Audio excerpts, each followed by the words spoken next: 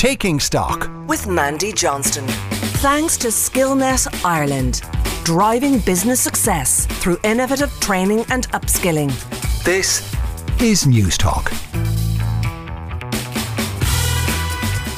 You're welcome to News Talk's Taking Stock. I'm Mandy Johnston, and today, as Christmas is fast approaching, we thought that many of you might be heading out shopping for gifts for family and friends. What better thing to buy that business freak or political nerd in your life than a good book? So today I'm going to be joined by a few of our favourite guests here on the show to look at the books that they liked. And you never know, it might make the ideal gift for those news-obsessed people in your life that you have to buy for this weekend. You can get in contact with us by emailing takingstock@newstalk.com or on Twitter @StockNT. Now, first up today, this year was a bumper year for news, so I'm amazed that this guy gets any time to read at all. But here to tell us his top picks of the year is Mick Clifford of The Examiner. Mick, thanks for joining us. Thank you, Mandy. Now, Mick, do you get much time to read? Are you a Kindle or a book reader? It's a struggle, I have to say. I'm a book reader. Unless I actually make a conscious effort, what happens is I fall into bed, I read 3 or 4 pages and I'm gone like a light. So I have to make the effort to read, and there's nothing I'd love more than just the extra hours in the day to do it, because there's so many good books out there and I'm forever buying books that I don't get around to reading. Yeah, well, you've given us a couple of choices today, but let's start with your first one. Give us that book about Donald Trump. What is it and who wrote it? Yeah, Maggie Haberman. Now, she is a Washington DC correspondent for the New York Times. Previously, she started out one of the New York tabloids. She's a New Yorker. The great thing about this book, to my mind, as opposed to any other book about Trump, is first of all, she just reports. She's not sensationalizing anything. She's not coming from an agenda or anything. But also she goes all the way back to Trump's time in New York, his formative years and his younger self. And she reported on him. And I remember myself, actually, I took off from New York myself in the mid-'80s. I went working in buildings over there. And I remember the kind of Donald Trump and Ivana, his wife at the time, and they were this real stargaze couple in New York. But it's a fantastic read from that point of view. It gives you a real psychological profile of this man who came to dominate so much. And I suppose, ironically, in one way, Mandy, he's probably, according to the most recent events, literally in the last few weeks, he's fast becoming yesterday's man, when we thought, unfortunately for most of us, he might be around a lot longer, but it's definitely a really good read. And do you think that's why Maggie Haberman writes in the more compelling way than her contemporaries, because she's been following him from the get-go? Very much so. And also because she's not looking for the gotcha moment, because God knows there are enough of those with Donald Trump. And like the other thing I have to say is there were points in the book where I just started laughing and I just couldn't stop. Not that she was trying to be humorous, but some of the thing is so ridiculous around Trump. And she just reported the whole thing in a deadpan way. So from that point of view, I really think for somebody who hasn't read any of the books on Trump, this to me is far and away the best one you could go near. Yeah, that's a really good point, because there's so much out there. But I read a little bit about his early life from her, and you're right, it's very funny. But also this notion that he's been this very successful entrepreneur. His early life was really about inheriting a great business, wasn't it? Oh, completely. And not just that, even since then. And this is the other thing that really comes across in the book. Far from being an entrepreneur, he is a brilliant PR man, a salesman, projecting this image of himself and doing it in a very aggressive way, that he got his way so many times. Something like a cross between, I don't know, Charlie Haughey and Bernard Ingram or someone like that. I mean, this really comes across that he is not the great entrepreneur that he projected himself to be. And in a ludicrous kind of way, there's a sense of genius about him that he got to where he did, both in terms of how he projected himself as a businessman and then as a TV personality, which probably did suit him, and then that he could become president. It's quite an unbelievable achievement for somebody who, when it comes down to it, has so little beyond hard neck. Yeah, if it was a fictional book, you probably wouldn't get to the end of it. Mick, take us through some of your other picks for the year. Well, another one I thought really good and is really contemporary on Mandy, and another one that there's been a lot written about, and that is, the prospect it seems that there's going to be a border poll or the possible reunification of the island. Malachy O'Doherty's Can Ireland Be One, I thought was an excellent book because he's coming from a position not of projecting the mechanics or the possibilities or, trying to propel us towards a border poll, but basically saying, I'm a Northerner, born a Catholic. Give me a reason why we should all be one. And he explores the history of the island. He goes back, and it's very interesting. He kind of dissects the proclamation to some extent. He does a fair bit on Daniel O'Connell, somebody who's long forgotten. And just lines like saying, Daniel O'Connell and Padraig Pearse both claim to speak for the Irish people. But if we define a people according to what they are ready to fight for, it is impossible to conceive a coherent Irish sense of purpose. And he strays from what you might call the narrative, the nationalist narrative we've all been handed down, and he really poses that question. If we are to unite, then we need to do a lot of work in terms of uniting people as opposed to institutions, and doing that rather than concentrating on this issue of persuading people. Yeah, really interesting to juxtapose the debate that we're having today against that historical background. So definitely I'll be checking out that one over Christmas. What else did you pick? I see there's one for about the Civil War in Kerry on your list. Yeah, and look, I'm from Kerry, but leave that aside. The Civil War, there's been so much written about it. And it was horrendous, but a fascinating period in Irish history. We're coming to the depth, I think is the word, the centenary at the moment when the executions began. But this, and Kerry was a place where it was really, really vicious. Like there's 3 outrages of anti-treaty forces being tied around the mine and blown to bits in reprisals, and an awful lot of other stuff. My own granduncle was summarily executed after an engagement in South Kerry. But Eoin O'Shea, in this book, he gives, again, very factually based account, and he doesn't come down on the politics of one side or the other. But it's really a book to be read in terms of, never again. And sort of, as well, it's perplexing how a sort of a hatred seeped into the national psyche over such a short period of time among people who had been really comrades in arms up until that point. But it is a really, really, really interesting read, I have to say. And your final pick then, Mick, what was that? My final pick is a slightly off-centre, Mandy. Andrew Doyle, he's a comedian, Derry-born, but if you might actually, where you come across him, a few of us might be watching, but GBTV, the kind of right-wing thing in the UK. He does a programme there. He's actually Derry-born, but he's a comedian. He's also, I think, he's a PhD in literature. The New Puritans, how the religion of social justice captured the Western world. In broad terms, he's talking about how what you might call an authoritarian left has come to some extent to dominate issues around society and how they're defining social justice as identity politics. Now, I certainly wouldn't agree with all he said, but I think it's very much food for thought in terms of what he's putting out there, and it's very well researched and very well written. And again, I think it's good from the point of view of we appear increasingly to live in a kind of a binary world, and it's always good in that respect to get as many views as possible to try and get a grasp of what's really going on. Well, certainly, Mick, I think there's a pattern in your books in that the journalist in you likes to see something that's written in a way that you can make up your own mind, and that's never a bad thing. But Mick, thanks so much for taking the time. I'm still in awe of how you got to read all of those books, writing as much as you do. But for now, that's Mick Clifford of The Examiner. Mick, thanks very much for joining us. Thanks, Mandy. Thank you. If you're just tuning in, this is News Talks Taking Stock with me, Mandy Johnston, and we're getting recommendations for books of the year from our favourite guests. And next up, it's Linda Daly of the Sunday Times. Linda, thanks so much for joining us today. Thanks for having me. Now, Linda, what book have you chosen and why? Okay, so I chose The Power Law, Venture Capital and the Making of the New Future. It's written by Sebastian Mallaby, who is a finance journalist. And the reason I chose it was because it has been named the Sunday Times Best Business Book of the Year. And I was lucky enough to read it, and it's just fascinating.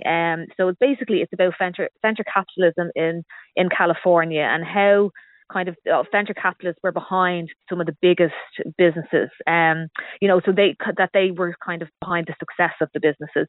And it goes through, and we all know Steve Jobs, we know Mark Zuckerberg, we know all these names. We don't know a lot about how they got started often, or how they got the money to become the companies that they became today. So this goes through, and it's full of anecdotes and, really interesting stories.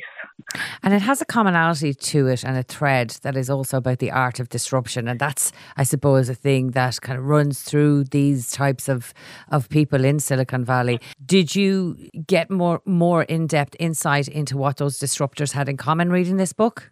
Yes, definitely. I suppose one of the main things is they're all willing to take chances, right? So the power law, to describe what it is, the odds of creating like these huge, massive returns, the way you kind of reach those odds is by investing in lots of different companies. So, when venture capitalism started, the venture capitalists were very much involved in the companies. So you might have had, I suppose, just thinking, right? So Atari, the computer company Atari, they wanted to. The venture capitalist was Don Valentine, right? And he ended up developing Sequoia Capital, which is the most successful venture capitalist firm. He wanted Atari to sell it. The owner of Atari, Nolan Bushnell, was like, no, I'm not selling. So what Don Valentine did was, he wanted them to sell it to Warner Entertainment. So what Don Valentine did was he got a private plane and flew Bushnell out to meet Warner Brothers, but Clint Eastwood happened to be on the plane. They set that up. Clint Eastwood made him a drink on the plane. Then they went and they watched a private screening of one of Clint Eastwood's films. Bushnell sold the company. But later on then, as time went on, some of the entrepreneurs would kind of fight back, so the venture capitalists would get them to hire the teams that the venture capitalists wanted. So if you look at eBay, when eBay was set up, the venture capitalists behind that was Benchmark Capital. They invested money in eBay. They wanted eBay to bring in their own team. So they approached Meg Whitman. So Meg Whitman came on board in eBay. So when she came on board, there was like 30 employees. It was getting $3 million a year. By the time she left, there was like $3 billion a year and 15,000 employees. So that was all the venture capitalists. So they disrupted, the whole scene. It kind of changed later on. The likes of Mark Zuckerberg and Larry Page and Sergey Brin of Google, they fought back and they said, no, we're not leaving our companies. And you can see then how that kind of directed. And now Mark Zuckerberg is still in charge of Facebook, so he's not going anywhere. Linda, as you said there, it has won the Sunday Times and also the Financial Times Business Book of the Year. Why do you think this book is so successful? I think Mallaby has such a way of, he breaks it down, it's just so full of anecdotes, but then also, he doesn't just make it about these random figures that nobody knows about. He brings in all of the names of the companies that we all know. And actually Stripe gets a mention, our own Irish company, and how that started and how Sequoia Capital gave the Stripe guys the money. And, and just he describes how Michael Moritz, the chairman of Sequoia Capital, went in and met the Collisons, John and Patrick Collison, when they were living in a house share, and he was smelling it going, oh God, this kind of smells. And, and they said, do you want a drink? And he said, what do you have? And they said, well, milk and water. And, so it kind of brings it alive for you that, you can kind of imagine this rich man turning up to this dingy flat but then giving them like lots of money to get started. And who do you think this book might appeal to? We're looking at some books today for people who might be looking for those last minute gifts for the kind of businessy nerds in their life. Who do you think this book might appeal to? Okay, admittedly, I'm probably a nerd. I was fascinated with it, and obviously I'm involved. But if you have anybody who has any interest in business at all, it's just he really breaks it down. It's really interesting. I mean, look, and he makes the case that venture capitalism is a good thing, but then also looks at the downsides and the dark sides of it. It's a white man's club. He says it's there's not much not many women, not much diversity in it. But yeah, definitely I would recommend it for anyone who has any interest in business, who wants to know what's happening in Irish business now. It will give you kind of an indication when you see all these tech layoffs. It will give you an indication of why they are happening, because there's no money kind of going into these companies. So that would be my recommendation, definitely. Well, if there is such a thing, it certainly sounds like a glamorous book full of names that you'd know in business. That's The Power Law, Venture Capital and the Art of Disruption by Sebastian Mallaby. And that was Linda Daly of the Sunday Times. Linda, thank you so much for joining us today. Thanks a million. This is Mandy Johnston with you on News Talk's Taking Stock. Coming up next, Sean Keyes of The Currency and Joe Miller of the Financial Times about their favourite books of the year. You welcome back to News Talk's Taking Stock. I'm Mandy Johnston, and now I'm joined from New York by Joe Miller of the Financial Times. Joe, you're very welcome back to Taking Stock. Thanks for joining us today. Thanks for having me again. Now, Joe, you were the Frankfurt correspondent for the Financial Times and recently moved to New York. Will you be spending Christmas there? I will indeed, yes. My first Christmas in New York. Oh, very nice. Well, look, thanks for joining us for this special edition of Taking Stock. And you've chosen a very interesting book for us. Can you just tell us a little bit about the book, Nazi Billionaires? What's the premise for it? Yes, I'm afraid not a very Christmassy theme, but it was a book I picked up, as you mentioned, while I was in Germany covering German industry. And it's a book by David de Jong, who was a Bloomberg journalist, essentially delving into the fairly familiar story of how German industry was culpable in the Holocaust and how it became essentially the engine of the Nazi war efforts, and indeed was built on slave labor and mass exploitation. But the reason I picked it up and the reason I thought I'd give this story another look is that the names that de Jong decided to focus on are names that are somewhat familiar to people covering Germany today, or indeed, those familiar with German industry today. And his book really is a chance to sort of refocus and ask why these companies and why the descendants of those who carried out the most egregious acts during the Holocaust seem to sidestep talking about it or having a true reckoning with their past. And the book really drives home how, for all that we talk about Germany's remembrance culture and as a society, it is fairly good about talking about its past and reckoning with its past. When you go to the boardrooms of some of its largest companies, there's a little bit more unease about facing up to the misdeeds of the 1930s and 40s. And tell us a little bit more about those companies that we might be familiar with today. Who are you talking about? So the one that really struck me was Porsche. Porsche has gone public this year. It was the biggest IPO in Germany for an awful long time, a partial IPO, I should say. And we're all familiar with the Porsche name, Ferdinand Porsche, a famous engineer. But actually the company, which is based in Stuttgart, was founded by three people. One of them was Adolf Rosenberger. He was a German Jew. He was an auto engineer himself and a racing driver. And if you go to Porsche's website, or if you look at their company materials, you will find almost no mention of Adolf Rosenberger.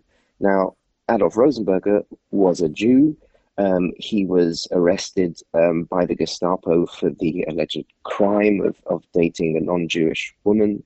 And he was bought out by Ferdinand Porsche and his son-in-law for a very small fraction of what his stake would have been worth in about 1935, or at least that's what he claimed.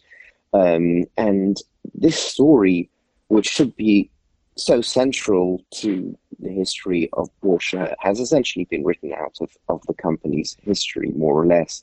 Rosenberger went to California, he fled to California, and he spent his life essentially contending that his co-founders had essentially used his, he said, use my membership as a Jew to get rid of me cheaply.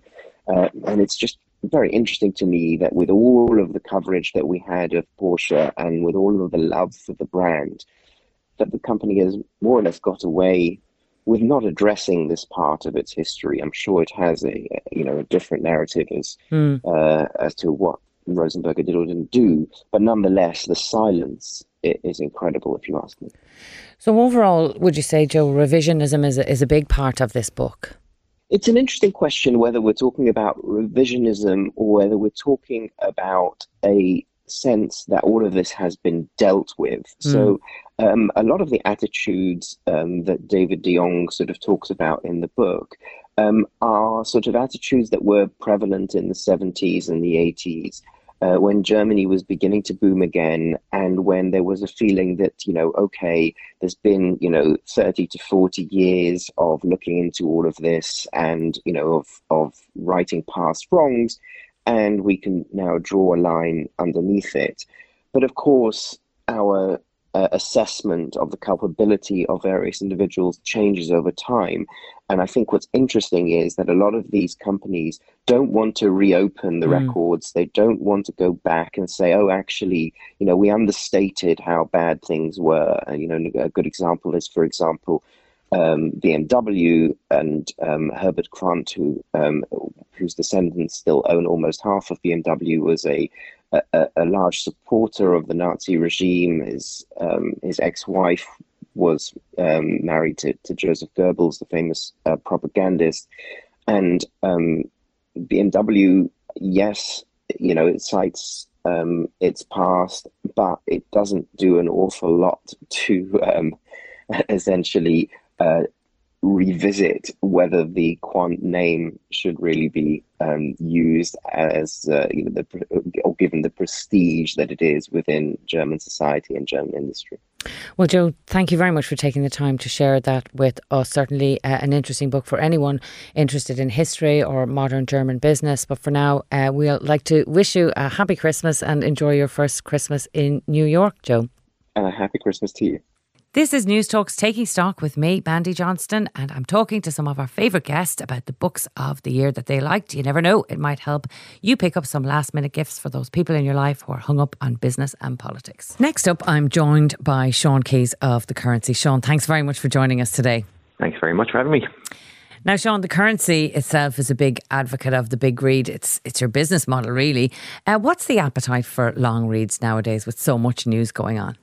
Well, we're betting the farm that there is appetite for them. I think, look, it depends on your business model. If you are a printed newspaper and you're trying to reach a wide number of people every single day, and maybe you're charging €2 or €3 for the paper, then it's hard to make long reads work because a small number of people might really intensely like them, but a large number of people might not find the time or find the interest. But with what we do, we're trying to do long reads, make them work, find an audience for them. Might be a smaller audience, but that they're big enough fans that they're happy to subscribe. And you, as a journalist, Sean, it must be very rewarding to be able to have the time and scope to write a longer piece with so much pressure on turning news things around so quickly. Do you find it a rewarding sort of style of work to work on? It is, of course. Yeah, it's good. I mean, it comes with its own pressures, and nothing is perfect in every way.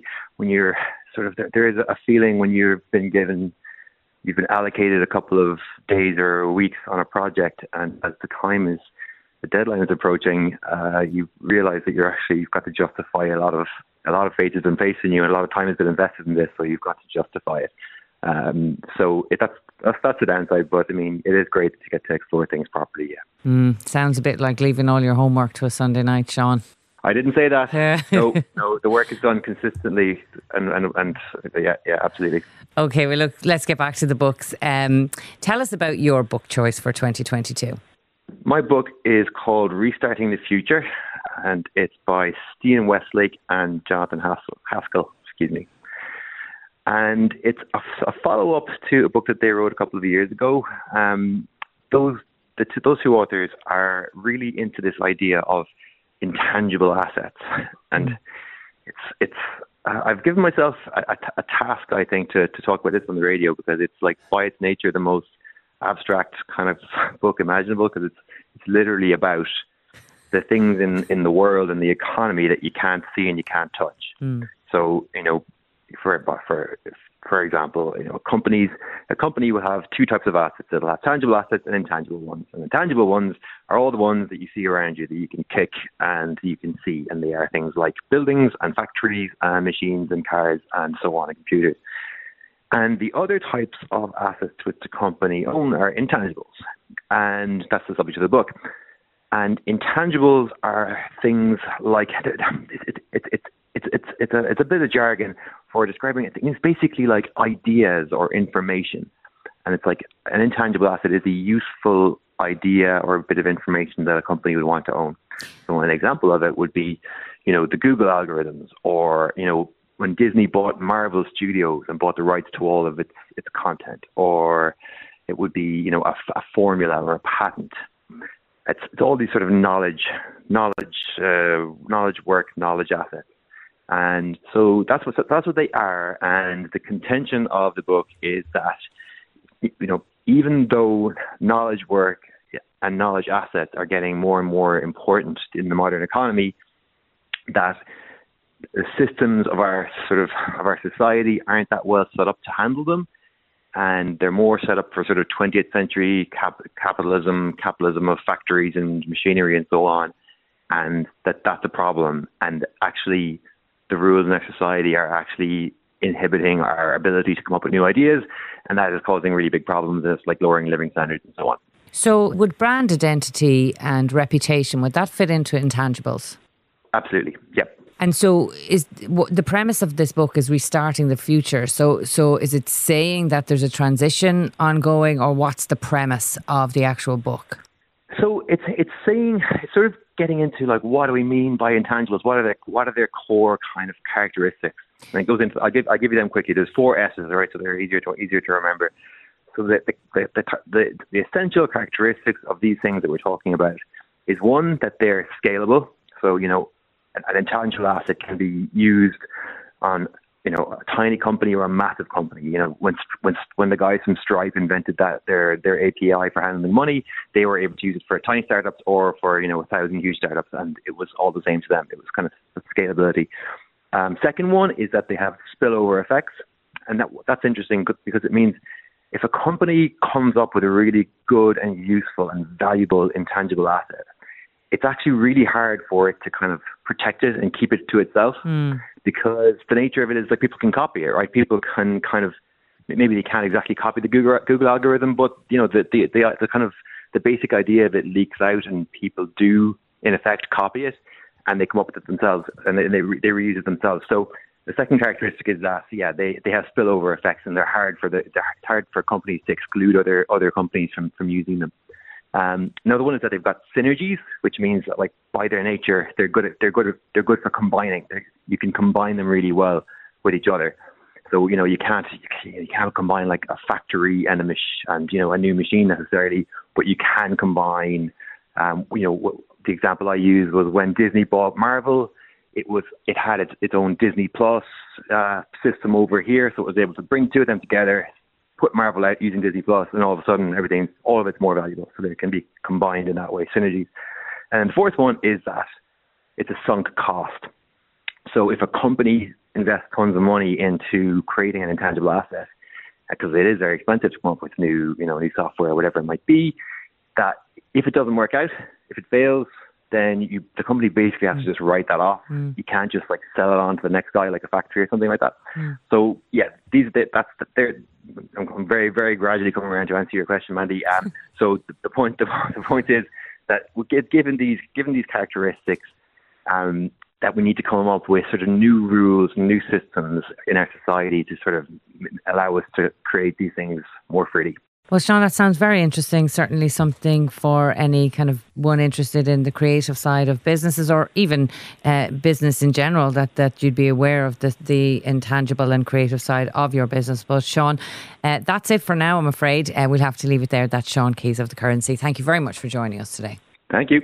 This is Mandy Johnston with you on News Talk's Taking Stock. Coming up, Will Hutton, political economist and columnist for The Observer and Guardian, joins us with his review of the book that virtually won every Business Book of the Year award. Find out about it all after the break. You're welcome back to News Talks Taking Stock. I'm Mandy Johnston. Now, our final item on what is our final show of the year this year, I'm joined now by Will Hutton, who's political economist and columnist for The Observer and Guardian newspapers in the UK.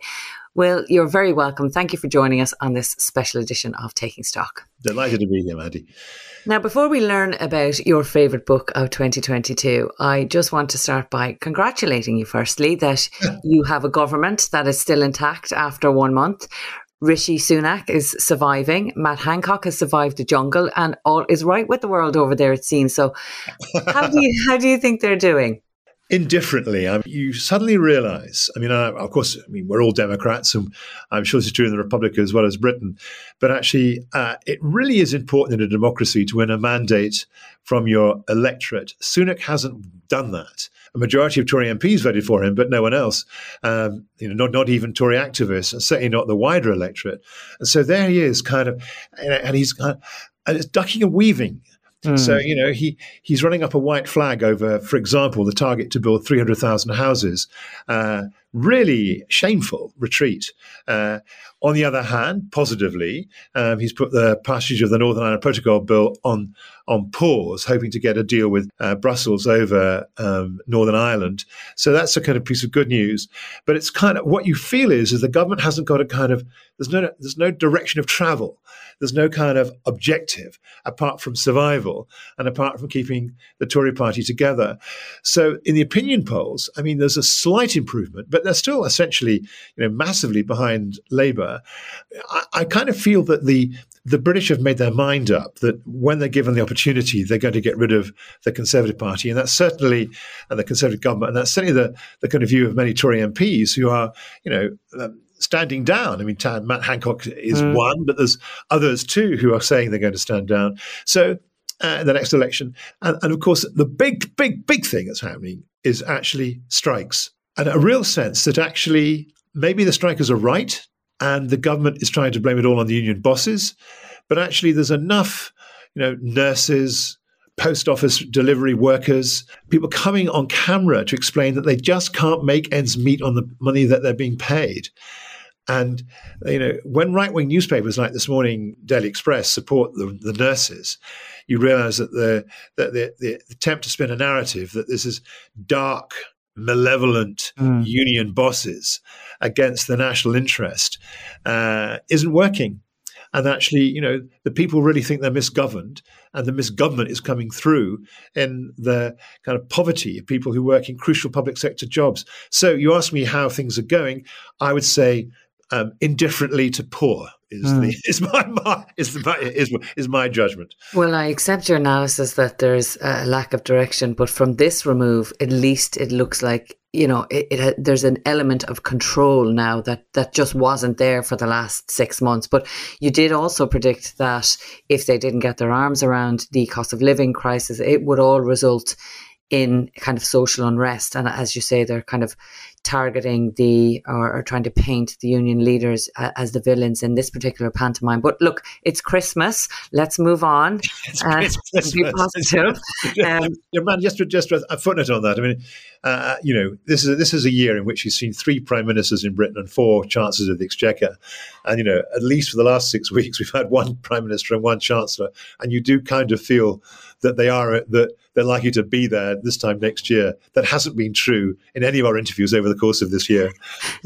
No, that's absolutely right. Now, moving on to the book. This book that you've chosen has been shortlisted for virtually every book award going. It's been described as a savage analysis of Britain's soul. Tell us what book you've chosen, Will, and why you've chosen it. I chanced upon this actually, Butler to the World. It caught my eye in a bookshop, and I was riveted. Why I like it is that it's something I've always thought, but hasn't been nailed in quite the way that Oliver Bullough succeeds in nailing, which is that Britain has been far too casual, to the point of malfeasance, really, over dirty money. And this idea of being butler to the world is that we are just rather like Jeeves, cleverly bending every rule that can be bent in order to achieve not a kind of genial kind of country bumpkin like Bertie Wooster, but I mean every kind of crook syndicate, crime syndicate, where there is malfeasance, where there's dirty money, you'll find that one way or another, the British are opening their doors to it. Oliver Bullough does actually give he regularly, I think once a fortnight, you can get on his double-decker bus with him and he'll take you around London, showing you kind of who owns what rich property from what kind of corrupt regime the money's come from. And it's an extraordinary kind of story of the way in which so much of central London property is now,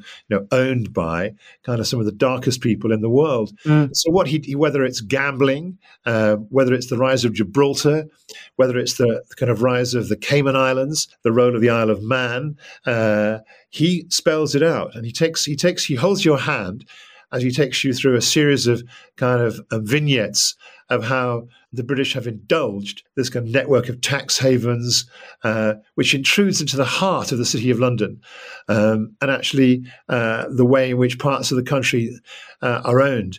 And at the end of the book, you really do want there to be kind of change. And the collusion of actually the Treasury in kind of not wanting there to be a kind of economic crime bill and an economic crime act, not wanting there to be registers of who owns what property in Britain, allows all this to carry on in this way.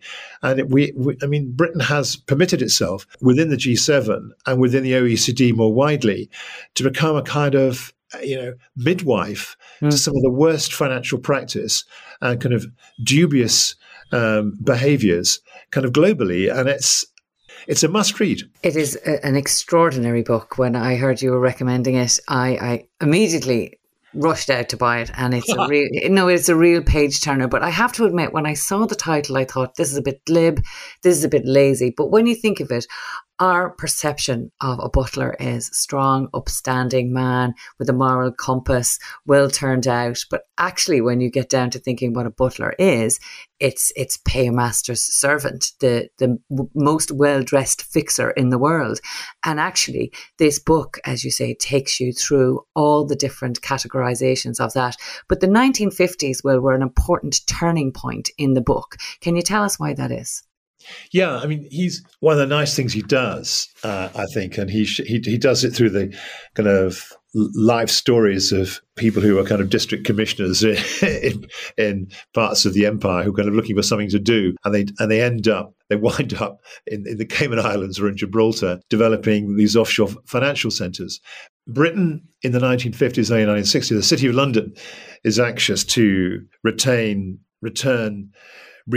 the preeminence it had before the 1418 war, when Britain, ran the world gold standard, and the City of London was the world financial centre, par with no rivals, although New York was coming up strongly on the rails by the time of the First World War. 1955, you're losing an empire. The Suez has gone wrong on you, 1956. In order to kind of build the City of London back up again in a world in which sterling is no longer so strong, you have to turn a blind eye to all these surplus dollars, and you permit London to become a kind of offshore financial centre and the development of the Eurodollar markets, where actually dollars were held by American banks and American multinationals. They never brought them back to the US jurisdiction. They held them in deposits in their London branches, and they didn't have to pay tax on the interest on they were being paid. And London became a financial centre based on dollars that weren't repatriated to the United States. It's called the Eurodollar market, and out of that grew a kind of network of financial centres. And of course, in the West Indies, and Gibraltar, I mean, what were they to do? I mean, Gibraltar was kind of really, really poor and became a kind of gambling centre, as Oliver Bullough describes, kind of was part and parcel of this kind of not looking too closely at, the way in which a jurisdiction like Gibraltar could have its own rules, pay no tax, but still have the British legal system upholding contracts. So you were butler in the sense you looked upright, you were and you are proper, and actually you there's a legal system which will serve you. But to do things which actually are amoral or improper or literally avoiding tax. And it all had its roots, really, in turning the City of London from being a place where you bought and sold financial assets denominated in sterling to one where you denominated in dollars and no questions asked about where those dollars came from. That strange regulation construct that exists right throughout the book is quite the part of why the UK and Britain are so successful at facilitating all of these. We shouldn't use the word success, Mandy. We shouldn't use the word success. I mean, it's not. I mean, it's not something to be proud of. Okay. And there's these astonishing gaps, in the Scottish legal system, which allows you to kind of incorporate companies without questions asked. I mean, there's all kinds of gaps in the British legal structure that were exploited. He calls it the Scottish laundromat. Yes. Well, we won't go down a rabbit hole of regulation, but if you're just tuning in, you're listening to News Talks Taking Stock with me, Mandy Johnston, and I'm talking to Will Hutton about his favourite book of 2022, Butler to the World. Well, there's a chapter in this book. Of course, the book was written, we should say, when Boris Johnson was still Prime Minister. There's a chapter in this book that's called Down the Tubes. I don't know if you remember it, but it largely focuses on a Russian oligarch, Firtash. For me, it kind of sums up the entire problem with what's going on in Britain and their connections there. And it kind of brings us right up to the present day. And actually linkage with Ukraine. I mean, yes, absolutely. The Russian invasion of Ukraine. So you might just tell us a little bit about who Firtash is and how ingrained he became in the UK system.